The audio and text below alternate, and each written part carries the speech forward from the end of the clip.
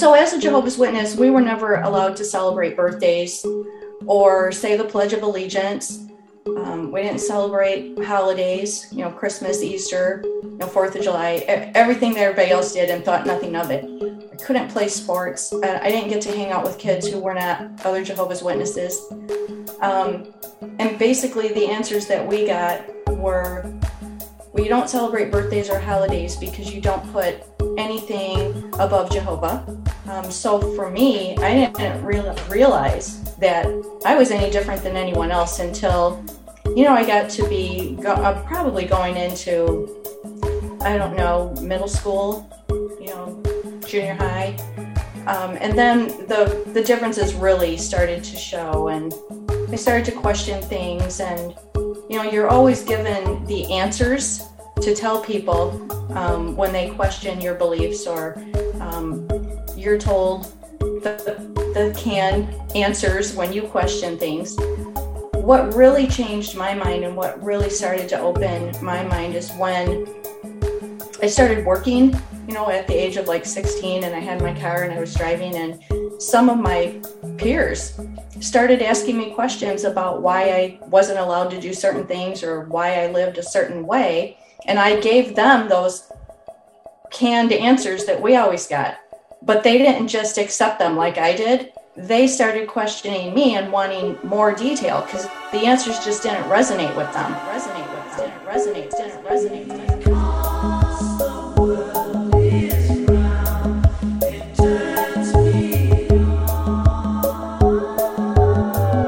This is Infants on Thrones. Baby steps. You want someone to preach to you. The philosophies of men. I like magical toys. You want religion, do you? Mingled with humor. I don't believe in them. There will be many willing to preach to you the philosophies of men mingled with humor. We are evolving. Baby steps.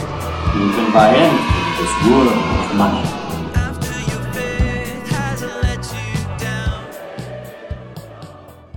Look for the good in everything.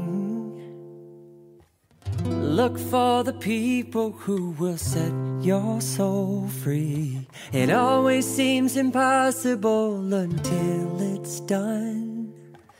Look for the good in everyone. All right, welcome back to Infants on Thrones. I'm Glenn Ostland, and this is episode 794, Cynthia Markey and the Heart-Healing Power of Questioning. Now, Cindy is a former Jehovah's Witness, and today you're going to hear her talk about the painful cost that she paid in leaving that religion, and the many wonderful things that she has created and is continuing to create as a result of that pain. And this is one of those interviews that reminds me personally why I do this whole podcasting thing in the first place, because I've learned so much from so many people over the years, and there's always so much more to learn. Like this whole thing that Cindy brought up in today's episode about heart math. Now, I'd never heard of heart math. Have you heard of heart math? Do you know what it is? I mean, it's something that brings balance between the heart and the mind, or, here's what Cindy has to say about it. It's really a tool that anyone can use to build personal resilience. And what I mean by that is it helps you learn how to prepare for, respond to, and recover from challenges or stress in your life. Now that sounds like a pretty good tool, doesn't it? And did you know that questions themselves can also be tools that work in similar ways? Like even having the freedom to ask questions, to explore the answers, and then to keep on questioning and keep on exploring. For example, some of the questions that we ask and explore in this episode are, what are neurons? What do they do in my brain? What do they do in my heart? How do any of these neurons impact my daily life? How can I become more aware of what's going on inside and outside of my body? Once I am more aware, can I influence any of these neurons? Could I learn to flex my neurons the way that I flex my muscles? What is self-love? Unconditional love? Is love really actually a real thing that actually exists? What happens when someone becomes a slave to their fears? What happens when someone learns to trust instead of only fear? Is there a difference between shunning and showing tough love? What does it mean to live life on autopilot versus taking more control? I don't know. What do you think? Do you feel any heart healing yet from any of these questions that I just asked? Well, stick around, because maybe by the end of today's episode, you will. And now, Hang on to your hats and glasses, because this here's the wildest ride in the world. all right, I want to hear this. What did you just hear, Wendy? Well, it came across my group about a quote from, what's his name? I want to say Cook. I don't know. I'm going to have to really back this up, but he says it's particularly heartbreaking when former church members leave and speak out against the church. They are Judas. Sometimes it's better just to not engage with Judases. Yeah, I saw that quote this morning too. So yeah, I just gave my 2 cents, and it's pretty fiery, and I did not withhold. And so I'm a little bit on fire. I'm excited to hear what Cindy has to say about it. Well, it's okay because I'm known as an apostate. So Yeah. I don't know which is worse, Judas or an apostate. Same. I don't know. Same. Yeah. Right. I wear that with pride. Yeah. Yeah, I am so excited to talk with Cindy today. Let me get my mic in the right place. Can I introduce this girl? Do Glenn, it. Are you okay Go. with that? Oh, yeah. Okay, Cindy and I met at some ex-Jehovah's Witness conferences that were given by Rodney Allgood, who is our mutual friend. And she spoke at his first one, and then I spoke. And I just thought, oh, I love her story. She's just so cute. Until I got to know her, I'm like, damn, this woman is amazing. She is amazing. She just has a gorgeous story, and she fills me with inspiration. And we've watched each other in the past couple of years. Cindy knows me more than my family knows me at this point. And, we watched each other go through COVID and have babies and get puppies and quit corporate. She's quit corporate America, and she's following her passion. And now she's engaged in, I think the world of Cindy. I wish she lived closer, because her and I could really tear shit up together. So I'm Nice. so excited you agreed to come on here. This is our first non-LDS interview, and I just know it's going to be fabulous. So welcome, Cindy. Thank you. I feel so much the same about you, Wendy. You're such an inspiration, and you've given me the strength and courage to follow my path and helped pick me up when, I stumbled here and there, wasn't sure. And I too wish we lived closer to you, because we're just going to have to figure out how to make the East and West merge. That's all we're going to have to do. I'm telling you. For sure. So, Cindy, tell us a little bit about your experience. Just like we call it, like our 3 to 5 minute experience of being, under the influence of indoctrination, and kind of our journey out. Yeah. So, my story is a little different than yours, because I grew up as a Jehovah's Witness and not LDS, Mormon. But I was shocked to find out how similar our religions are, just some little technicalities. So, as a child being raised in a narcissistic, mind control, oppressive environment, at the beginning stages, you don't even realize that that's happening. You kind of feel like it's normal for you. So for me, I didn't realize that I was any different than anyone else until, I got to be probably going into, I don't know, middle school, junior high. And then the differences really started to show, and I started to question things. And, you're always given the answers to tell people when they question your beliefs, or you're told the canned answers when you question things. What really changed my mind, and what really started to open my mind, is when I started working, at the age of like 16, and I had my car and I was driving, and some of my peers started asking me questions about why I wasn't allowed to do certain things, or why I lived a certain way. And I gave them those canned answers that we always got. But they didn't just accept them like I did. They started questioning me and wanting more detail because the answers just didn't resonate with them. And I never had anybody do that before. And I didn't have those answers. So what are some of those things? Like, what are the things that they would challenge you on, and what were your answers? I think a lot of our listeners would be curious. So as a Jehovah's Witness, we were never allowed to celebrate birthdays or say the Pledge of Allegiance. We didn't celebrate holidays, Christmas, Easter, 4th of July, everything that everybody else did and thought nothing of it. I couldn't play sports. I didn't get to hang out with kids who were not other Jehovah's Witnesses. And basically the answers that we got were, well, you don't celebrate birthdays or holidays because you don't put anything above Jehovah. And you don't salute the flag or join the military or vote or get involved in any politics because you don't answer to men. We answer to God. And so we don't get involved in earthly things.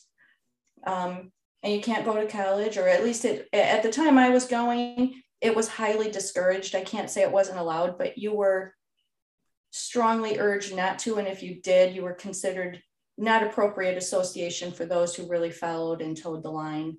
And we were told that basically there was no point in following that path because Armageddon was coming and you wouldn't need that anyway. And so you should focus on making sure that you're doing everything that you're supposed to do so that when Armageddon comes, you get to survive Armageddon and move into the paradise earth that we get to live in. So everything was focused on giving your gifts back to the church, not pursuing materialistic things, being in service to others, and always making sure you were towing the line so that when Armageddon came, you would survive Armageddon. Cindy, did Armageddon include a pandemic and a virus? It does now. It does now. Okay. So are we through it? Are we getting closer to that paradise? Well, I think for the 5th time or more, they've said that. Yeah. And it always falls through, but yet there's always a reason why, there was more light shed on that, or, the truth is yet to come, or there's a new truth coming, or, something that doesn't make sense to me now, but I just kind of believed back then. But, when my friends started asking me questions, pushback to those things, and I went back to get the answers for them, the answer I got was, well, it's not up to you to question. You should just follow, because that's coming from the governing body who gets that information from God. And that's why you shouldn't be hanging around those kind of people, because they're going to put seeds of doubt in your head, and you don't want seeds of doubt. That goes right back to that quote that Wendy opened up with, the Judases, stay away from them. Yes. Yeah. It's a trick. Right. It's interesting how they use the same tactics. So there's something unique about your situation in your family dynamics at this time. What was that with your dad? Well, so my dad was one of the elders in the organization. He became a presiding overseer, which means he was the main one within our local congregation. And there were other elders that served with him. And then there were ministerial servants, which were below the elders. And so I had the extra pressure of being the presiding overseer's daughter. And my dad worked at the school that I went to school in. So I never got to escape it, and he was always, checking in to see what I was doing and who I was talking to, and was I doing the right thing, and spending too much time talking to somebody or hanging out with boys, because I really shouldn't be doing that, so it was like I felt suffocated, like I could never get away, especially during the time that I started to question. The turning point for me in high school was when we got a new guidance counselor who also taught psychology, the forbidden class that I took.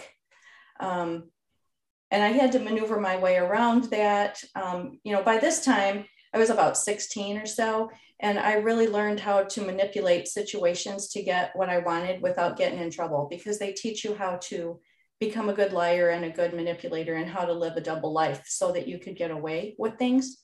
And I was like, hey, I'm trying to graduate early, and I need this elective class, and there aren't that many elective classes, and I just need to take this class.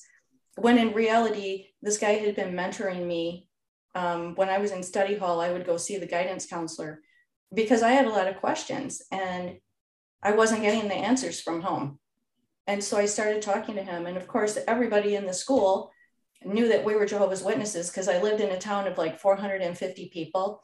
I had a class of 35 or 38 kids, and we were the biggest class in the school. So everybody knew everybody in the town and in the school. And the teachers kind of felt sorry for the few families who were Jehovah's Witnesses, and they kind of tried to help the kids out as much as they can. And I was a prime candidate because I was questioning and I wanted to hear some things. And in psychology class and in his counseling with me, he was actually teaching me some critical thinking skills that I didn't have before. And he opened up to the door to me to explore other options. Can you talk a little bit more about what some of those critical thinking skills were, like especially in high school, as you were introduced to that? Because it was a long time for me before I was really introduced to any kind of critical thinking. What was it that really stuck? He gave me the safety net to ask questions. Yeah. He provided a safe environment for me to explore other options without judgment. I wasn't allowed to ask questions or think about other options or even question the way things were. And he would ask me questions that I didn't know. And so I would go and do some research of my own or just ponder, right? And I could come back and banter back and forth with him and not feel like I was going to get in trouble for questioning or thinking differently. Like you weren't going to give him the wrong answer. It was just like what you were working out at the time. Mm-hmm. And he was comfortable with that and kind of created that safe space for you where you were. Yes. That's awesome. Well, and I think that's like one of the number one elements of critical thinking is to have permission to think differently than what you've been taught. Right. So that kudos to that guy for providing that environment for you. Well, I think I was probably secretly his experiment too, because he had never been around a Jehovah's Witness before. And he was probably thinking, I got to figure out what's going on in that girl's head. Yeah. I don't, this is a unique situation for me. So, and it was kind of funny because when I left the Jehovah's Witnesses and I explored other religions, I ended up going to a lot of different religions. I lived in the South, so there were a lot of different strange religions that I hadn't heard of before. And I experimented with a lot, but I wound up becoming Catholic. At the time, I didn't know I was just going from one, frying pan into the other. But at the time, I really liked the ceremony and the tradition and the structure. And I felt freer in the Catholic Church than I did in the Jehovah's Witness religion. But I remember being so proud of the fact that I left the Jehovah's Witnesses and I was Catholic that I looked up my old guidance counselor. And I called him and I said, hey, just so you know, I really left that religion and I'm finding my own path now. And guess what? I'm Catholic. And he went, good Lord, girl, what are you doing? What are you doing? He's like, my work here is not done. Let's talk about this. A few years later, I understood what he was talking about. But, I just thought it was free being Catholic. And, I hadn't learned about spirituality or how to do, introspection or learn about myself or do the inner work that I learned how to do later. And eventually I left the Catholicism as well. And now I really don't identify with any organized religion now. I just believe in my, higher source and love. I believe that everything starts and ends with love. And when you come from a place of love and a place of heart, then you can't go wrong. And it doesn't mean that you're going to have a straight line from A to B just because you're doing that. And there might be curves and hills and valleys, and you still are going to hurt sometimes, but it's all information and it's just one step at a time.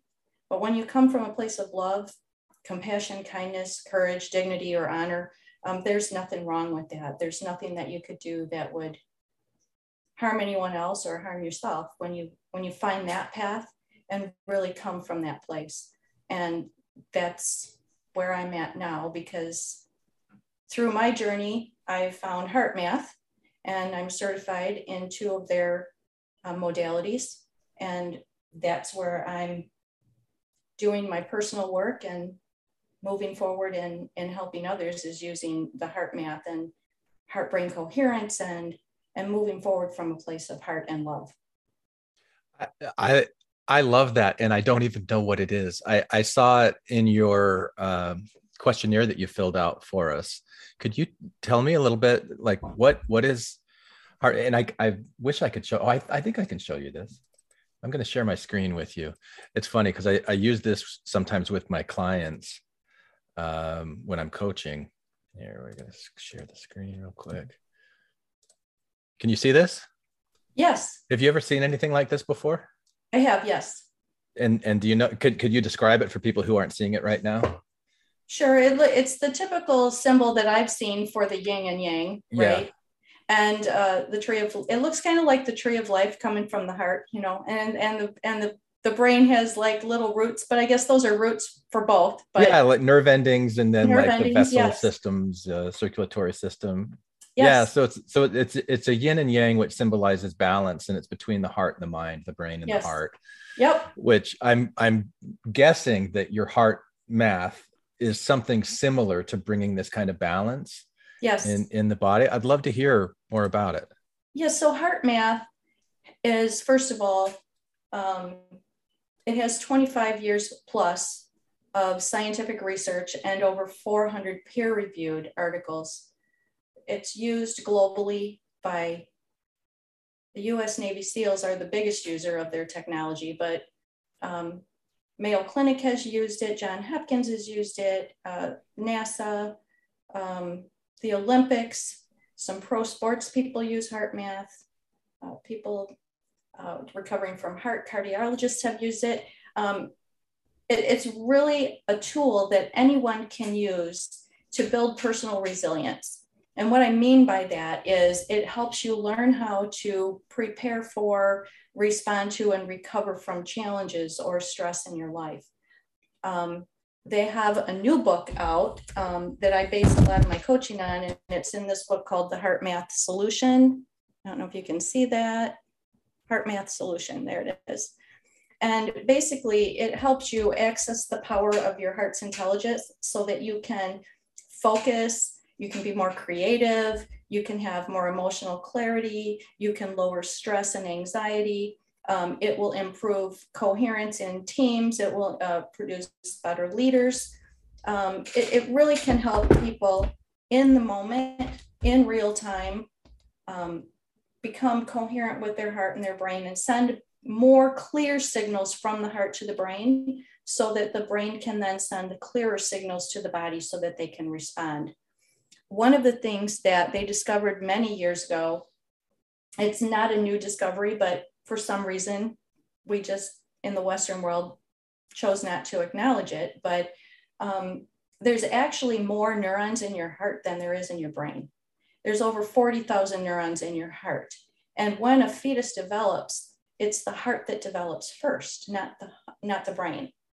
So without a brain, how is the heart doing that, right? It has its own brain. And so there's a whole neurocardiology study that shows that actually the field around your body from the heart's pumping, creates an electromagnetic field.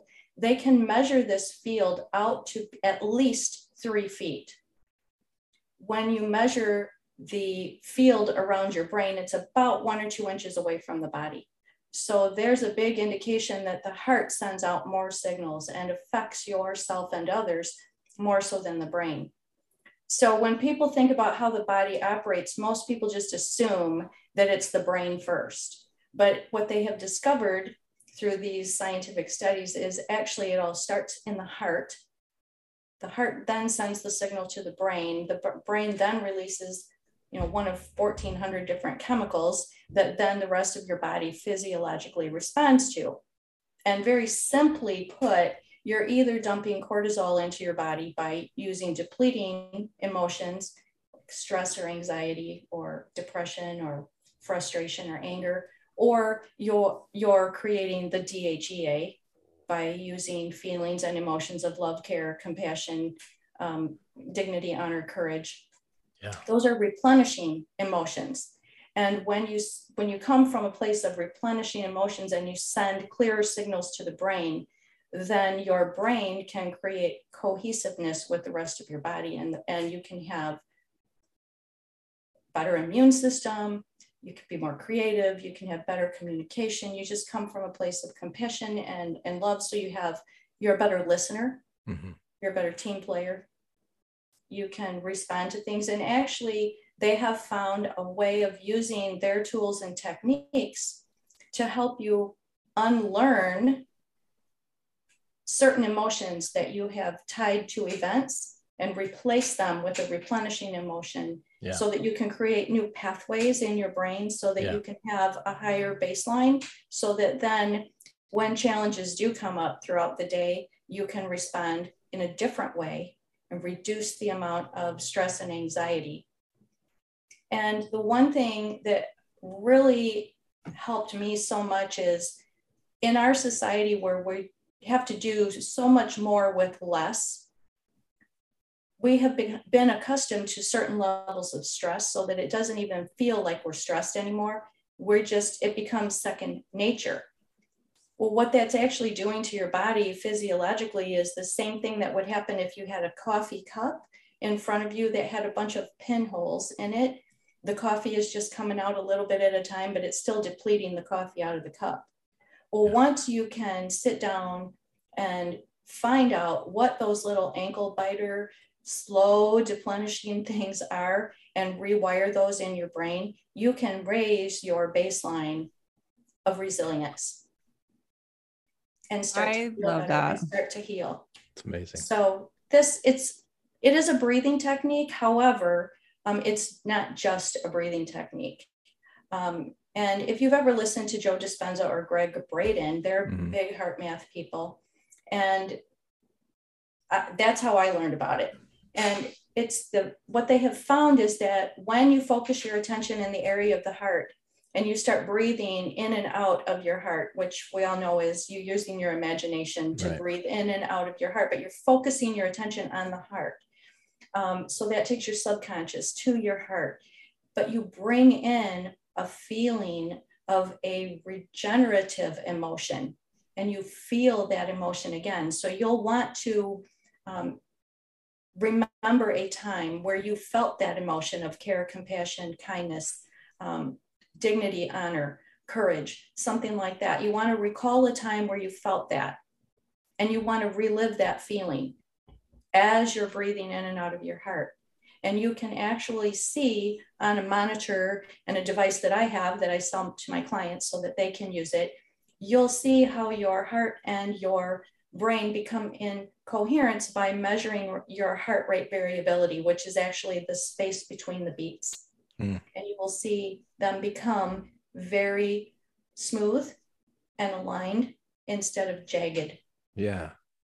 Have you ever used those brain sensing headbands for meditation that gives you biofeedback? Because that's what this sounds a little bit like. Yeah, I have not, but Joe Dispenza is big into that. Yeah. And, I just Joe got one. He is now a HeartMath person. Yeah. And most of his staff is trained in HeartMath. So they can see it in real time. And I know that HeartMath has done that. And if you go on to their website, heartmath.org, they have all of the studies. They have all the scientific research. They have little videos they can show. And yes, they use a lot of that. That's cool.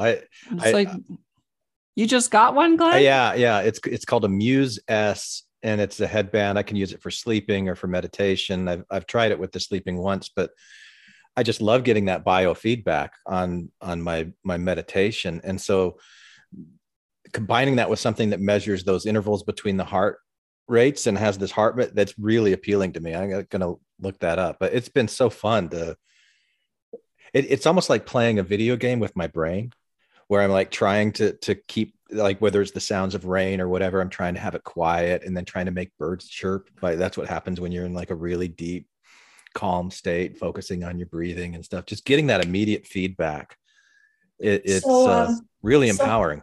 So HeartMath has a tool that we use. It's called the Inner Balance tool, or M-Wave. You can use it on your phone or your computer, and you clip one end on your earlobe, because your fingertips, your toes, and your earlobe is where you can get the best pulse reading, which I didn't know that, but it is. And so I have a Bluetooth version. Thinking if I had it here, I'd show it to you. Hold on, I'll show it to you. Yeah. It's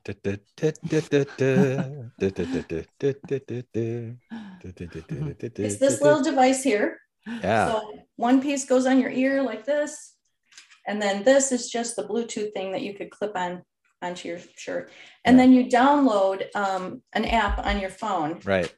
And so as you start to breathe in and out of your heart and you bring yourself into coherence, you'll actually see on the app how your heart rate variability is. Yeah. And mine usually, especially if I've had a stressful day or something, you'll see it starts out kind of jagged and it'll be like in the red. There's a red bar, a blue bar, and a green bar, and you want to be in the green as much as possible. And as I fall into that coherence, you'll see that I'll go from red to blue to green, and then you'll kind of stay in that area, and the waves start to smooth out. And it's really kind of cool. And you can, over time, increase how long you can do that. And then there's different levels that, challenge levels that you can raise in. They have someone on their team that actually worked with NASA. And this doctor said it takes about 6 to 8 weeks of daily practice to change a baseline. Yeah. Now that baseline may happen quicker for some or longer for others based on how long they've had trauma or how deep those grooves are that they've got stuck in, having a specific emotional response to a situation. You have to teach yourself how to think about that situation with a different emotion to get a different reaction. So when you're working with clients that have had really traumatic exits from this high controlling religion, are you working with them to try to basically attach new emotions to these old memories, these old programs that are in there, so that they would think about their experience differently? Yes. And HeartMath is just one tool that I use, right? Yeah. There's a lot of things that I use to help people overcome. Wendy, you and I have both used the same analogy before, so it's not going to be new for you, but when you leave a high control religion or narcissistic situation, it could be even a narcissistic relationship. It doesn't have to be a religion, right? Right. Just because you exit the environment doesn't mean that all of the behaviors that you learned immediately go away. Right. And so you have to learn how to rethink, and you have to learn how to change, because you can't stay in the same mindset with the same behaviors in a new situation and still expect different results. Right. Because it's not going to happen that way.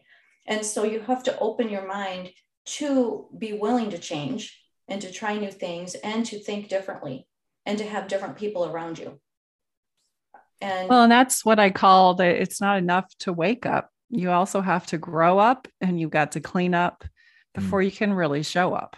Yes. And there was a time when I would have heard that and I would have thrown up. Right. I don't know. Right.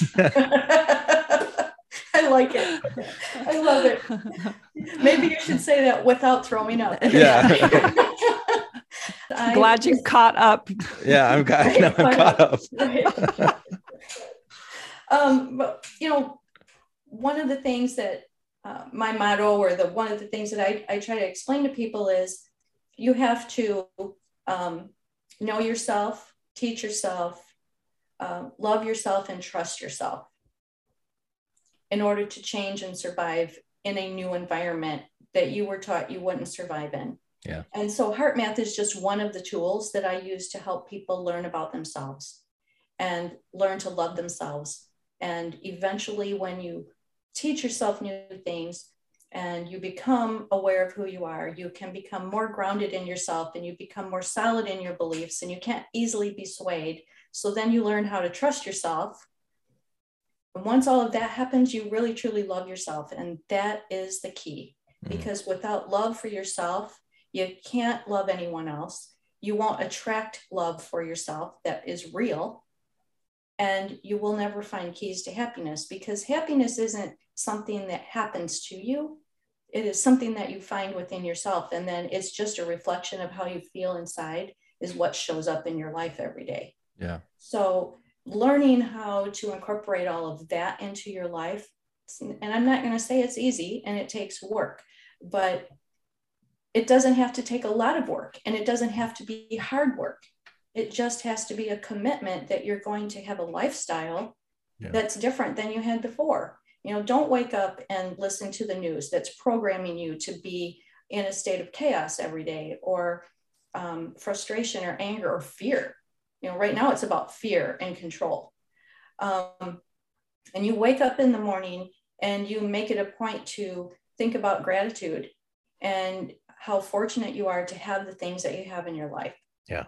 And then you do something that feeds your mind positivity and brings you in, you know, coherence with yourself and nature and the earth and your higher self. You just set yourself up for a win. Yeah. You know, before you turn on the news, if you have to, most of us have to at least stay up on current events to some degree in order to, you know, go to work and interact with people. But that doesn't have to be what you feed your mind all day long, every day of the week. Yeah. And when you watch the news, it's just a repeat of the same thing from one newscaster to the next. So you're programming yourself to live in fear and frustration and anger when that's all you feed yourself all day long. Yeah. I want to ask you about love and self-love, because I've been working with a coaching client who has a really hard time with this word love. She's suspicious of love. She doesn't really think that love actually exists. She thinks it's just platitudes, words that people say. And she kind of, where we left it off, she's like, I really need to explore this more to see if love is something that I actually feel or know or can have any kind of relationship with. I'm curious if and this is for either one of you, Wendy and Cindy, have you encountered any clients like this before? What would you do in a situation like that, where they really are just suspicious of love and aren't sure it's actually a thing? So trying to get to self-love when you doubt it. And what would you do with that? There was a period of time where I didn't have self-love. I didn't even know what that was. Yeah. And the only love I experienced was conditional love. There was no, unconditional love in my life. I didn't know what that was. So I didn't know. I had never experienced it before. You know, when I left that religion and my family all shunned me and didn't have anything to do with me anymore, and I was all alone in the world, what I thought was love, I found out really wasn't. And so it's a lonely place to be. It's a dark place to be. And then when I started to have relationships with people, and of course I didn't know how to find that, and I didn't know what I was doing, and I trusted the wrong people. I can see where people would doubt that love exists, or not even know how to find it within themselves, because maybe what they've experienced so far isn't real love. Because if the person that they think they're being shown love from hasn't found love themselves or hasn't experienced love, then they're not showing them what real love is either. But it is something that you find within yourself when you're quiet for enough time that you really learn who you are. And it's something that you just experience over time, the more that you sit in that quiet and you become comfortable with who you are in entirety, which meant for me, I had to embrace what I was running away from. I was running away from being a Jehovah's Witness, and I put it in a drawer and I closed the drawer, and I never wanted to talk about it. And I didn't want to acknowledge it anymore. I wanted to pretend it never existed. But what that was doing is really cutting off a piece of who I was. And you can't really learn to love yourself until you accept all of yourself. Yeah. Because that Jehovah's Witness part of yourself you didn't love. You didn't even want to look at it. Right. And I thought of it as a piece that was causing me pain. And it really wasn't. That really wasn't what was causing me pain. It was the emotional attachment to expectations about things that I had, that I had to resolve within myself. And it was like the old, almost like echoes of old emotional trauma that your body is still creating in that moment because your memory is attached to those old emotions. Yes. And you know, when I look back now, I don't hate the fact that I was a Jehovah's Witness. And when I look at it, it was not all bad. I mean, there were things there that I learned that were really valuable tools. I mean, I learned how to stand up for what I believed. Yeah. I learned how to speak up about things. You know, I learned to live a clean life and not have, you know, I didn't drink or smoke or have, you know, promiscuous sex as a young child. I didn't go stealing things. I didn't do harmful things. Now, did they take some of those things to extremes that I had to find some balance with? Because none of those things necessarily are bad when they're done appropriately and at the right times in your life. But you have to find that balance. But I learned how to speak in public. I learned how to write things. I learned compassion for people. Now, it wasn't across the board compassion, but I had compassion for people in my own religion. The same religion. That we were taking care of. But I mean, there were things that I learned a sense of community and how to take care, you know, of myself and others. But I had to find a balance and I had to find the right context. But it made me who I am. So I can't cut off part of who I am just because I didn't like the situation. And I had to learn that just because someone is your family doesn't give them the right to mistreat you. It doesn't make it okay for them to shun you. It doesn't make it okay for them to walk all over you. You have to learn to set boundaries. And I found out it's okay for me to outgrow those people. Well, talk a little bit about that, Cindy. How old were you when you left the church, and what were the repercussions with your family relationships, and what are they today? So I physically left the family unit when I was 18 because I didn't want to be in the religion anymore. My dad was very strict about, you know, this is my house. So if you're here, this is what you're going to do. And if you don't like it, leave. Well, I don't think he realized I would really leave because I was like, okay, I'm out. And I moved.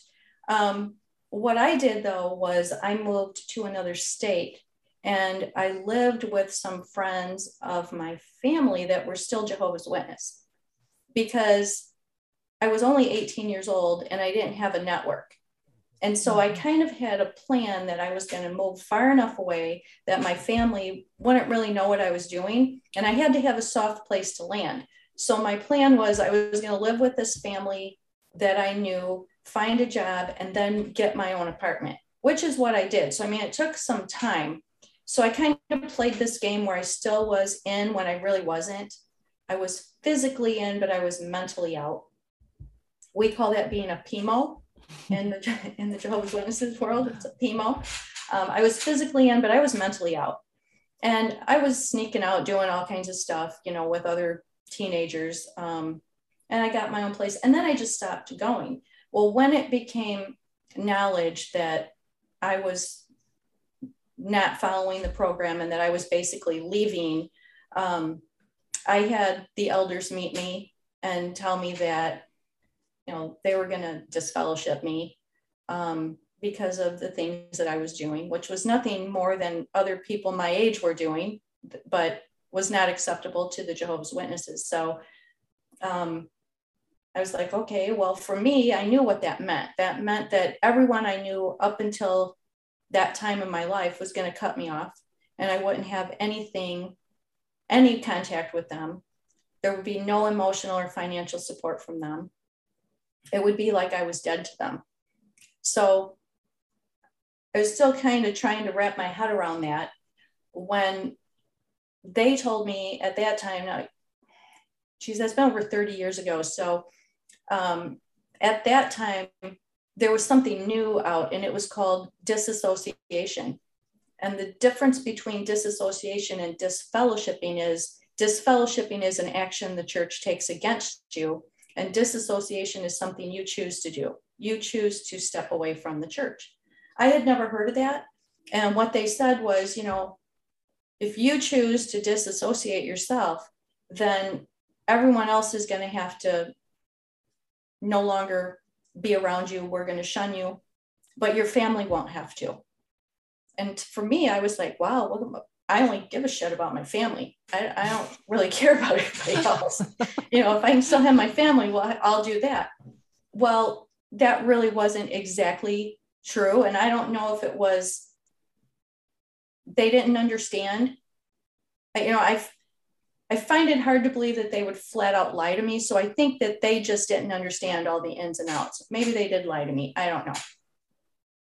I thought I was doing the better thing by disassociating myself. But what I found out very quickly was it didn't really matter, because my family was going to shun me too. But it just gave them extra ammunition to now point the finger at me that now it was all my fault that the family was torn apart because I made the decision. So it ended up being a worse decision from that perspective, is now they can blame you, and now you become an apostate because you've walked away and you've turned your back on Jehovah. And, my mom used that guilt trip all the time. You chose this, you're doing this to the family, you're causing the harm. You're making us shun you. Yeah. So I was hurting them, forget about what was happening to me. I was causing them pain and embarrassment. So what did your family dynamics, what did your relationship with your family look like from when you were 18 till now? What does it feel like to be a part of your family? Well, I lost my sister. I don't have any relationship with my parents whatsoever. It was kind of interesting. I had kids, and my parents never had anything to do with my children. I got married. They didn't come to my wedding. The last time I really saw my parents at any function was at my grandfather's funeral. And the interesting thing that happened there was there were other Jehovah's Witnesses that came to my grandpa's funeral because they knew my grandma and grandpa from my mom and dad, and it was my mom's dad. So they came for my parents, and they sat and talked with me, and they showed me some compassion. And yet my own parents wouldn't sit and talk with me or show me any compassion or love. And I caught my mom in the hallway coming out of the bathroom, and I said, "Hey, Mom, don't you think it's a little weird that the other Jehovah's Witnesses are sitting and talking with me, and they're being a little compassionate, and you and Dad are pretty much ignoring me?" And she's like, "Well, now's not the time to talk about it." I was like, "Well, is there ever a time that we're going to talk about it?" Obviously not, because we've never had that conversation again. But I did ask some of the other elders that were there. I'm like, "Why is it that you can sit here and talk to me, and my own dad and mom won't talk to me?" And they had no answer for that. It's no answer for that. But what's your answer now? Why do you think that they would make that choice? Well, my dad is one of many people in all of these religions that are high control, narcissistic environments, is that you always have some extremists, right, in there. And then you have some liberalists that don't always follow the rules. So, my parents are more to the extreme side of, what the organization has. And yet, after the funeral, those people still went back to shunning me like I didn't exist anymore. So it was, it's a false compassion and a false sense of knowing or caring, but it's just strange. I'm very lucky that I did have my grandmother and grandfather who never had been Jehovah's Witnesses. So when I was about 20, I lost my job. I was in a car accident. My car was totaled. I was hurt, had no job. So I moved in with them, and I give them so much gratitude, and I give them so much love because they took me in. And I did have some semblance of a family, which a lot of Jehovah's Witnesses, when they leave, they don't have that, because every single person they know is in the organization and they have to go by themselves. I at least had my grandparents who welcomed me into their home and did their best to remain neutral, to still have a relationship with their daughter, and yet help me until I got on my feet and became who I am. And bless her heart, my grandmother to this day, she'll be 95 this year. And she now lives with my parents. So I have lost the ability to visit with her. I can talk with her on the phone, but I'm not allowed to come to their house to visit her. And my kids aren't allowed to go to their house and visit her. But I still talk to her on the phone. So my kids were not raised as Jehovah's Witnesses, so I'm very grateful for that. They don't have to know what that's like. But the dynamics of that family are broken forever. And I've created my own family. And I think that's what we all have to do, is find our own tribe and our own family, and find those that are like-minded to help us move along our path. Yeah. Yeah. I'm curious from what you've learned about neurology and neural pathways, the neurons in the heart, all of that stuff.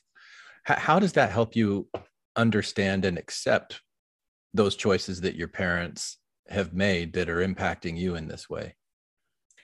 So, one of the things that I understand about them now that I didn't understand before is, they're just, they really believe it. You really have to believe something like that in order, especially now that I'm a parent, right? There's nothing that I wouldn't do for my children. So they have to really be under the control of that organization and live in fear. That's the magic word I was looking for, actually, Cindy. They're afraid. They're living in fear. They're afraid. And they really honestly think they're doing the right thing, because they think that the more they disconnect from me, that it will make me want to come back. Well, actually, it's doing the opposite.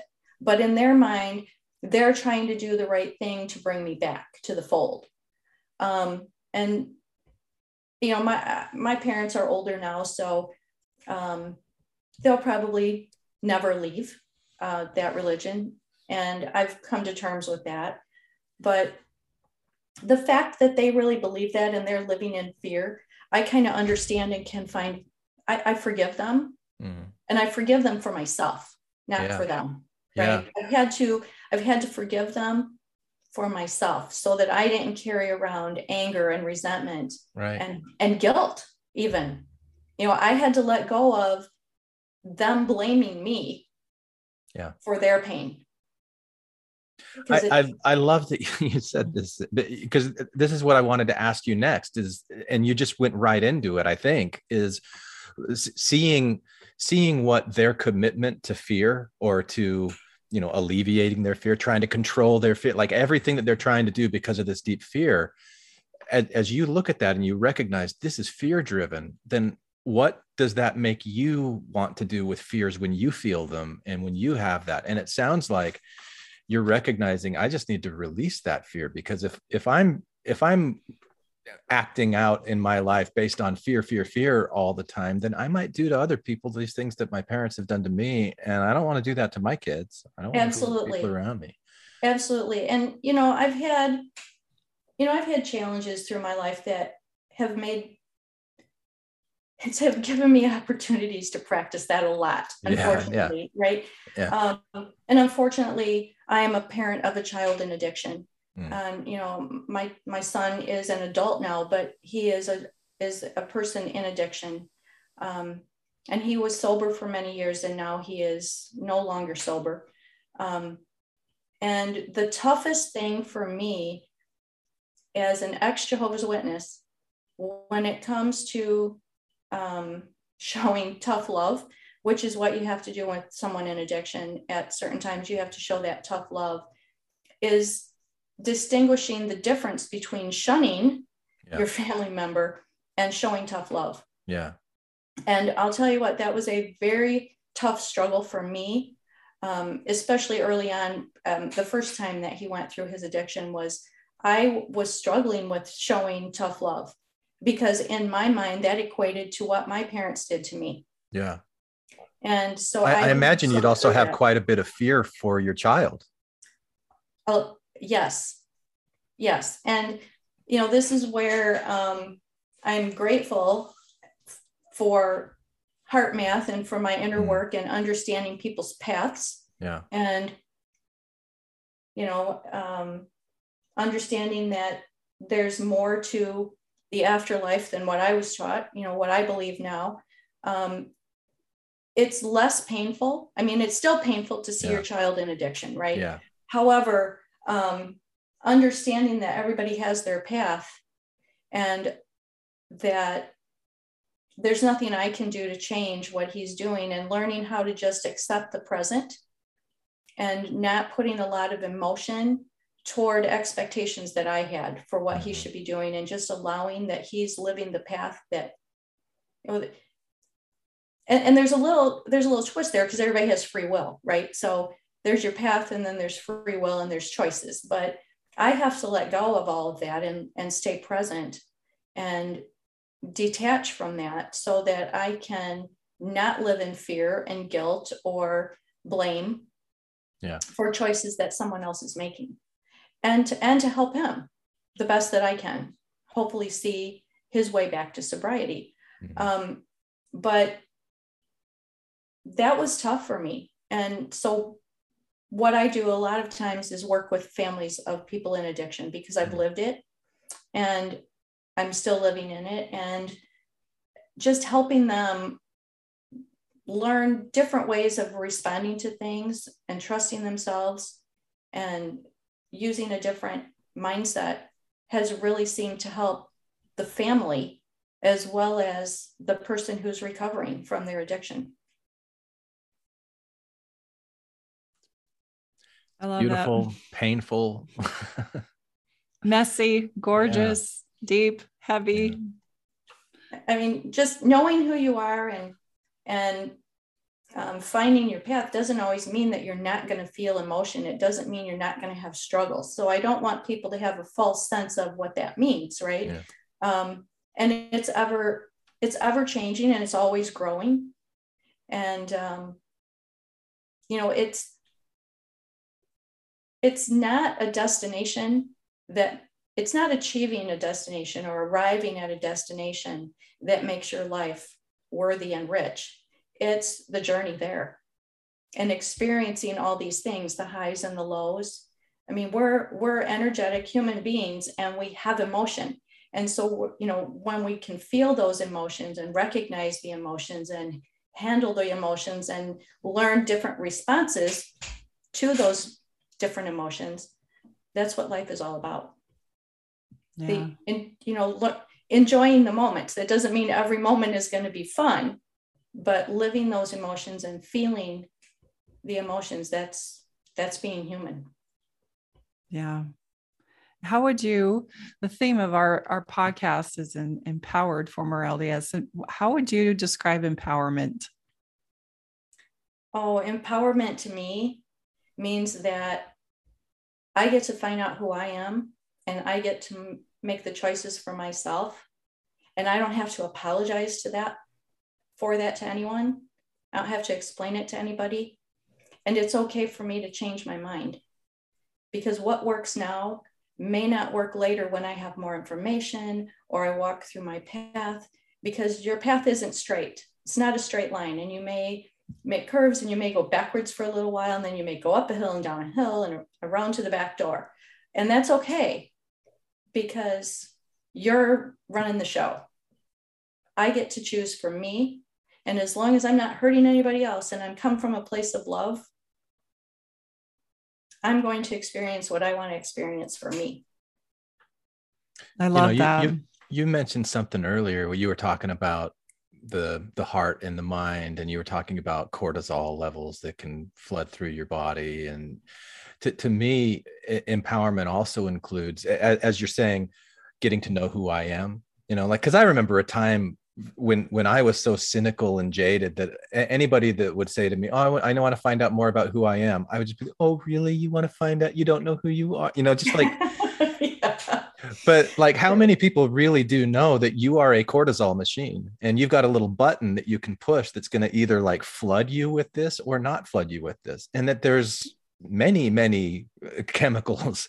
That's what we are. We're walking bags of chemicals, and we can be empowered. We can empower ourselves on how much of that we flood in, or kind of regulate it, how much we're aware of it, how much we're not. And so just knowing yourself, doing that heart mind balance, and what kind of inner environment do I want to create for myself, regardless of everything that's going on around me, is such an important part of empowerment that I'm learning from you right now, Cindy. So yeah, you get to choose. Yeah. Human beings get to make choices, and you choose how you're going to feel every moment of every day.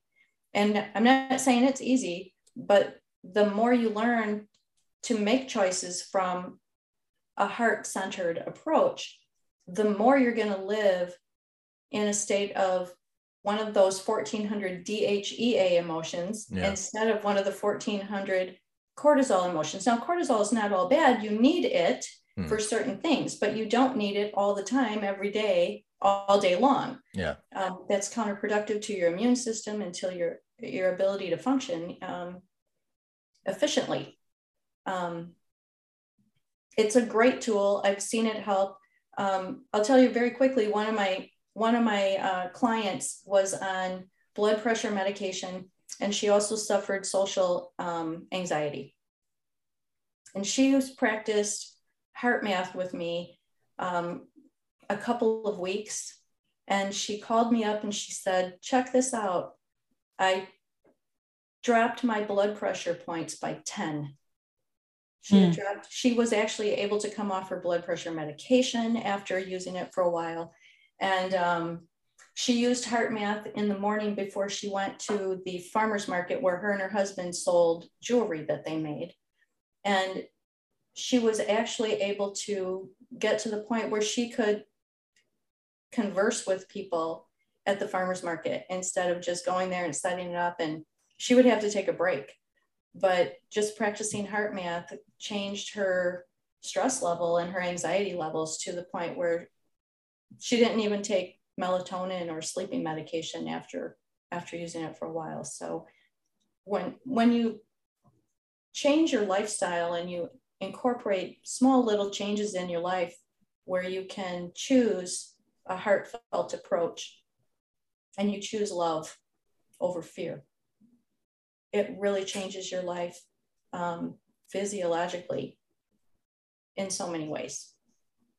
Well, that's why I was like, I think fear-based religions promote a disconnection from that heart-mind connection. They do. And I think part of our growing up is becoming more aware and in tune of our feelings and our emotions, but also our body, and to realize that we have more power to regulate our body than we even realize. It's just kind of operating unconsciously to us without any supervision. But the minute we become aware of it, it's almost like, hey, I can control this, and I don't have to feel this way, and I don't have to act this way, and I don't have to be such a slave to everything that's going on and a victim to my world around me. I actually can participate with it. To me, that's signifies empowerment. And I was thinking what you were talking about, the happiness is a choice. I've always kind of had a problem with that, because I do believe happiness is a choice. We have to choose it first. But what I'm hearing you say is that it's also a skill. It's not just a choice. It's a skill. And when the more you do it, the easier it is, right? And it starts with gratitude, I believe. Yeah. It starts with gratitude. But, I was thinking about what you said, and it's almost like a lot of people are going through life on autopilot. And it's time to shut off the autopilot and actually start taking control of our life. I agree. Fly your own plane. Don't let someone else do that. Just because if we don't, we're just going to get swept up into what everybody else is doing. And like Wendy, you said something about these fear-based religions, and my mind immediately went, there's no such thing as a fear-based religion. This is an idea that we have, a reified idea to try to simplify this really complex thing that's actually a network of many individuals. All of them are making choices to try to alleviate their fear, and they've been told this is the way you do it, and they've been told not to question this, and so they just do it. And so exactly what you're saying, they're just on automatic. They're just doing what they were said to do. They haven't really learned the value of questioning because they're afraid of it. And anyway, I get really passionate about this. Well, and I think to that point, Glenn, that's where a lot of people get their frustration and anxiety from, is because they've been taught that if they do these specific things, they're going to be happy. Yeah. Right. Their life will be fulfilled. And so they're checking all those boxes, but they're not happy. Yeah. They're not fulfilled. They're depressed. They're suppressed. Yeah. Right. And they don't understand why, because they're doing everything they're being told to do, and yet they're not happy. And so when you've got somebody in that situation that has been so used to thinking automatically, and instead of switching to think intentionally, like how do you do that? How do you get somebody to change?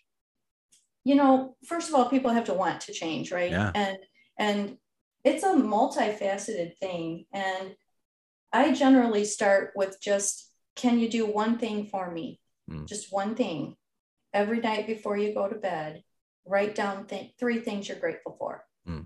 That is step 1 of what I start everyone out with, is just write 3 things. And then you grow from there.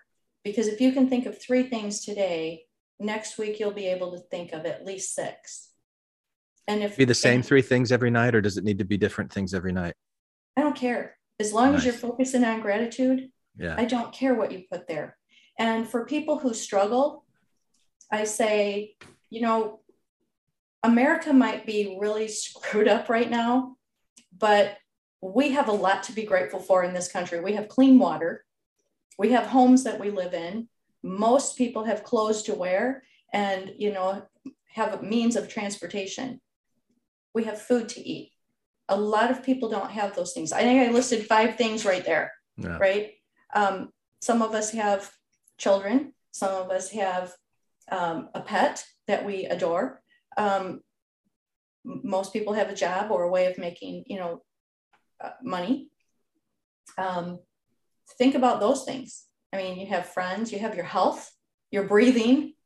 We have a lot that we could be grateful for without digging very deep. That's just surface stuff. Yeah.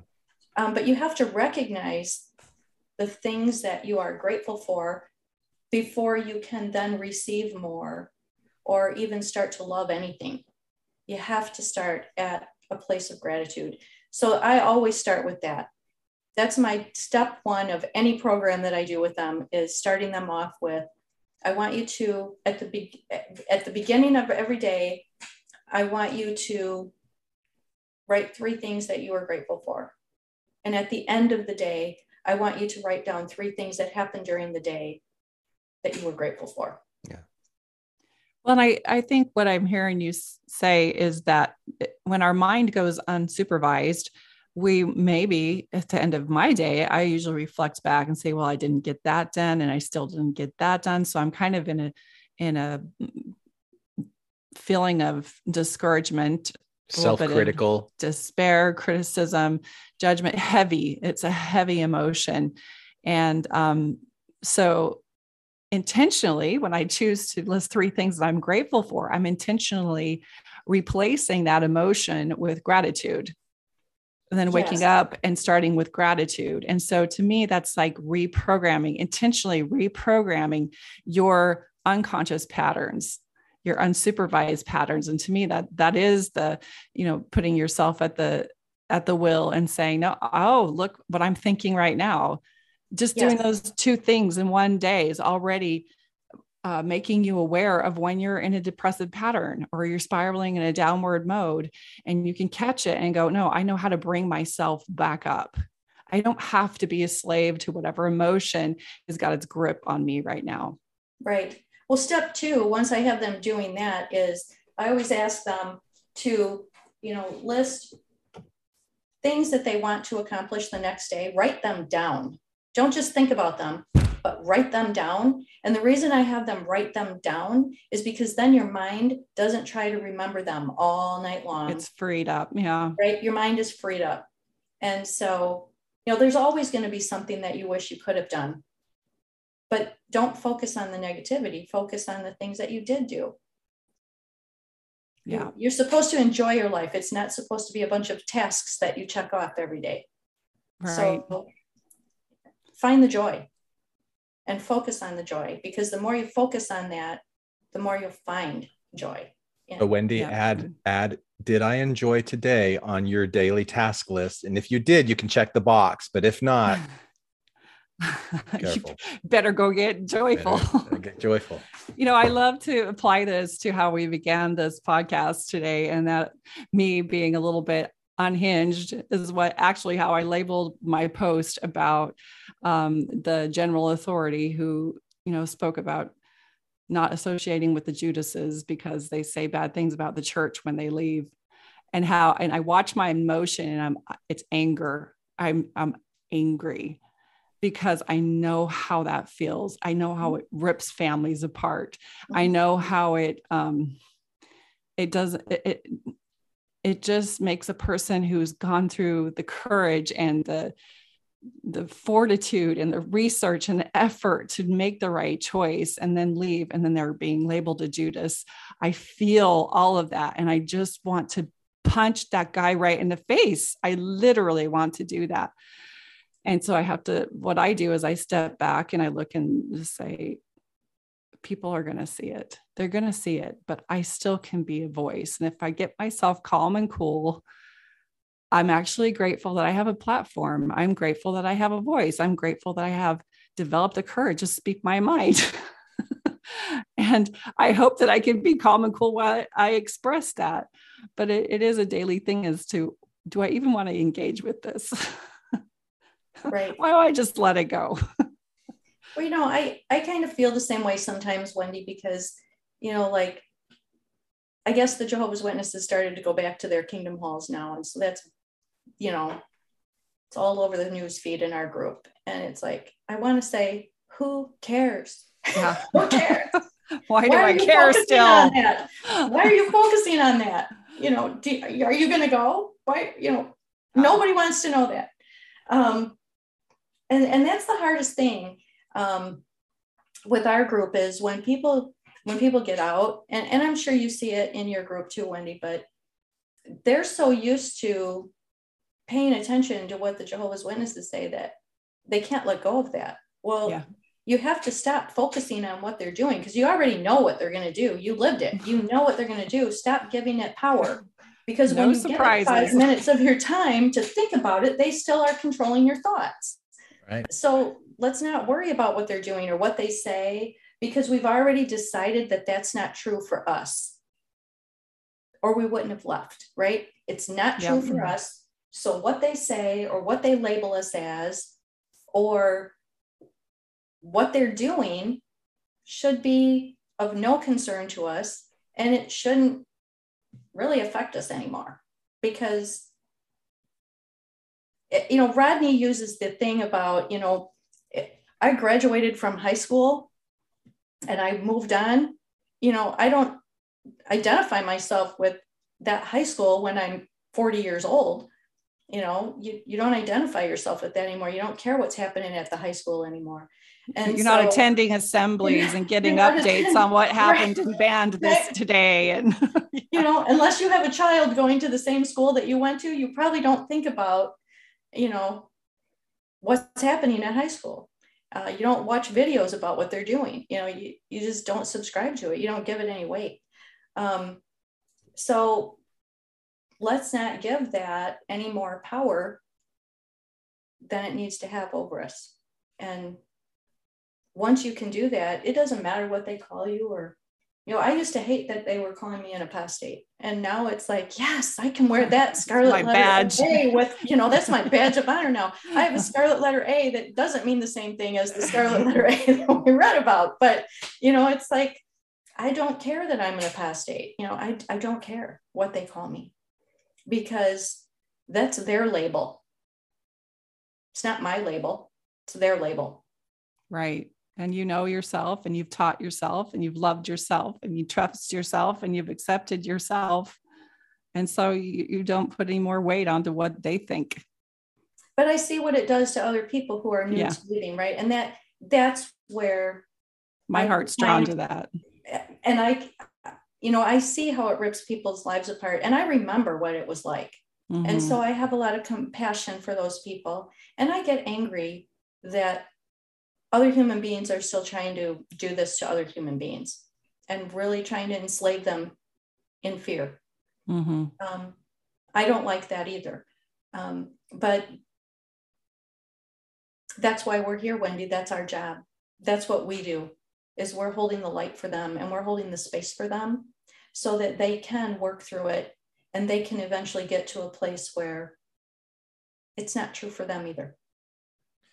Yeah, as I've been listening to the two of you talk about this, I mentioned earlier that I've been working with this client who can't feel love or is suspicious of love. And right. I know, or I suspect, if she was listening to this, that she would say, okay, yeah, this is one of the things I don't like about these conversations about love, is because you can see that there's definitely harm that's being done by this Mormon leader to other people. You mentioned it, Wendy. You know, they have this attitude, and then that has this ripple effect that families are being ripped apart. And you're just saying, just ignore it. Just bury your head in the sand. Just leave. That's what this client would say, I think, and has said similar things. And so then my question is, well, what do you want to do? What do you think is the action? Oh, well, we need to take the church down. We need to get that, like, we need to get this person away from the microphone on General Conference, or we need to change their mind. We need to have them say different things. It's like, you know, that's not, you can't do that. But what I'm hearing the two of you both saying is holding the light for the people that have been the victims of this, and to say, if you want to make the change where this isn't quite so painful anymore, you can, but it's not changing the other person. It's looking inside yourself. It's realizing this connection between the heart and the mind. And yeah, you have these very painful emotions of being rejected by people that you love and that love you. And now they're saying, we're going to shun you because you're a Judas and this, and that's painful. What can you do in that situation? And it's not just burying your head in the sand and saying, I'm not going to do anything about it. It's really going to the heart of the matter with the people that need it the most. Once you get to that place, like you said, Cindy, you've got to want to change. You've got to be in that place where you recognize, I'm the one that is continuing to re-traumatize myself with these kinds of messages, because I still have those old emotions attached to these kinds of stories. And I haven't done what I need to do internally to make those changes, to create more peace. Not that the pain ever goes away completely, but to create more peace within myself. And then it's like, I'm taking the oxygen mask off in the airplane. I'm putting it on me. Then I can help the people around me better. Exactly. Yeah. Exactly. Well, and I think it's our attempt, I think it's kind of maybe a programmed or a conditioned response to want to control our environment to make us happier. And so once we learn that, when our efforts are turned inward to be in more control of ourselves, that's where that inner environment that we weren't raised to know how important that is and how much impact we actually do have on that. Exactly. Still something that keeps us so automatic going through these programs that we don't even know that we created. Right. Yep. Right. And the more you learn about yourself and sit in that quiet space and just listen to that inner knowing from your heart. Yeah. and you realize that you don't control anyone else but yourself. Yeah, you can't. It's an illusion. All the rest of it is an illusion. We can attempt to try and control that external environment, but when we try to, that's when we get exhausted and we push people away. And I think the only reason we want to try to control our external environment is because we're afraid. Yes. Yeah. It's just learning that we need to let go of expectations of others, expectations, because with every expectation, there is an emotion tied to it. Mm-hmm. And so when you learn how to let go of expectations and just accept what is and find a way, if you live in the present moment, and I think it's Joe Dispenza that says this, right? It's like, if you're not living in the present moment, you're either living in the past, which is over and you can't control it, or you're living in the future, which hasn't happened yet. So if you stay in the present moment and you have no expectations, then it's a lot easier to be in a state of acceptance. Yeah. I like that. I also think there's one more place that we kind of tend to hang out, and that is in other people's lives. Yes. Yes. Just stay in our lane. Yeah. We either want, we're either trying to live through them or trying to control them. And either works, right? Right. So true. But I will let you know that I'm writing a new book. I've started the book. And tentatively, the title is Living Between the Beats. I love it. And it's going to be, a book that talks about living from the heart. I hope to use that with not only individuals, but since I have 35 years of corporate experience, I would love to use that to enhance the leadership development and team building techniques that I had already been using. And my heart is with first responders, since my soon-to-be husband is a firefighter and paramedic for the U.S. Navy. I want to use that to help first responders stay present and safe and coherent. So that's a perfect example, Cindy. You woke up, you grew up, you cleaned up, and now you're just showing up. You're just making an impact. I love it. I love how you demonstrate what's possible. Thanks, Wendy. I think you do the same thing, both you and Glenn. Glenn, it was such a pleasure meeting you. Yeah, nice to meet you too, Cindy. Thank you. I just feel a connection to both of you. I connected with Wendy instantaneously when I met her. Her story about her dragonflies is the story I used to tell about butterflies, only it's different from insects. But, I just feel a kinship to both of you. And I feel so grateful to have been part of your podcast and that you invited me to come and speak. You probably need to have again. Yeah, you think this is it? We're not done with you. I would love to come back. As many as you'd like to have. Yes. Thank you. Put down the weapons that you use against yourself. You don't need them anymore. Lay down the weapons that you use against the world. We don't need another war. Put down the weapons that you use against yourself. Hi, this is Hillary, Matthew, Ryan, Carol, Keith, Ashley, and I like to play bingo online while listening to Infants on Thrones. You can comment on this episode on the website, infantsonthrones.com. And if you really like what you hear, give the Quorum a 5-star rating and write a short review on iTunes. I did. Anyone for the closing prayer? My worst crime is an inside job. Dark thoughts taking over like an inside mob. I tune into the scene between the eyes and take a breath. Thank you for listening to Infants on Thrones. I sit still and watch the thoughts float past me. Never mind the future, never mind what the past be. I like to jump and let the universe catch me. Free fall, watch the beauty blow past me. I keep my pockets light, destination in sight. Keep my actions elevated to compassionate heights. I'm walking past the fight, laying down on Sunday night. Choosing love when I pick up this mic.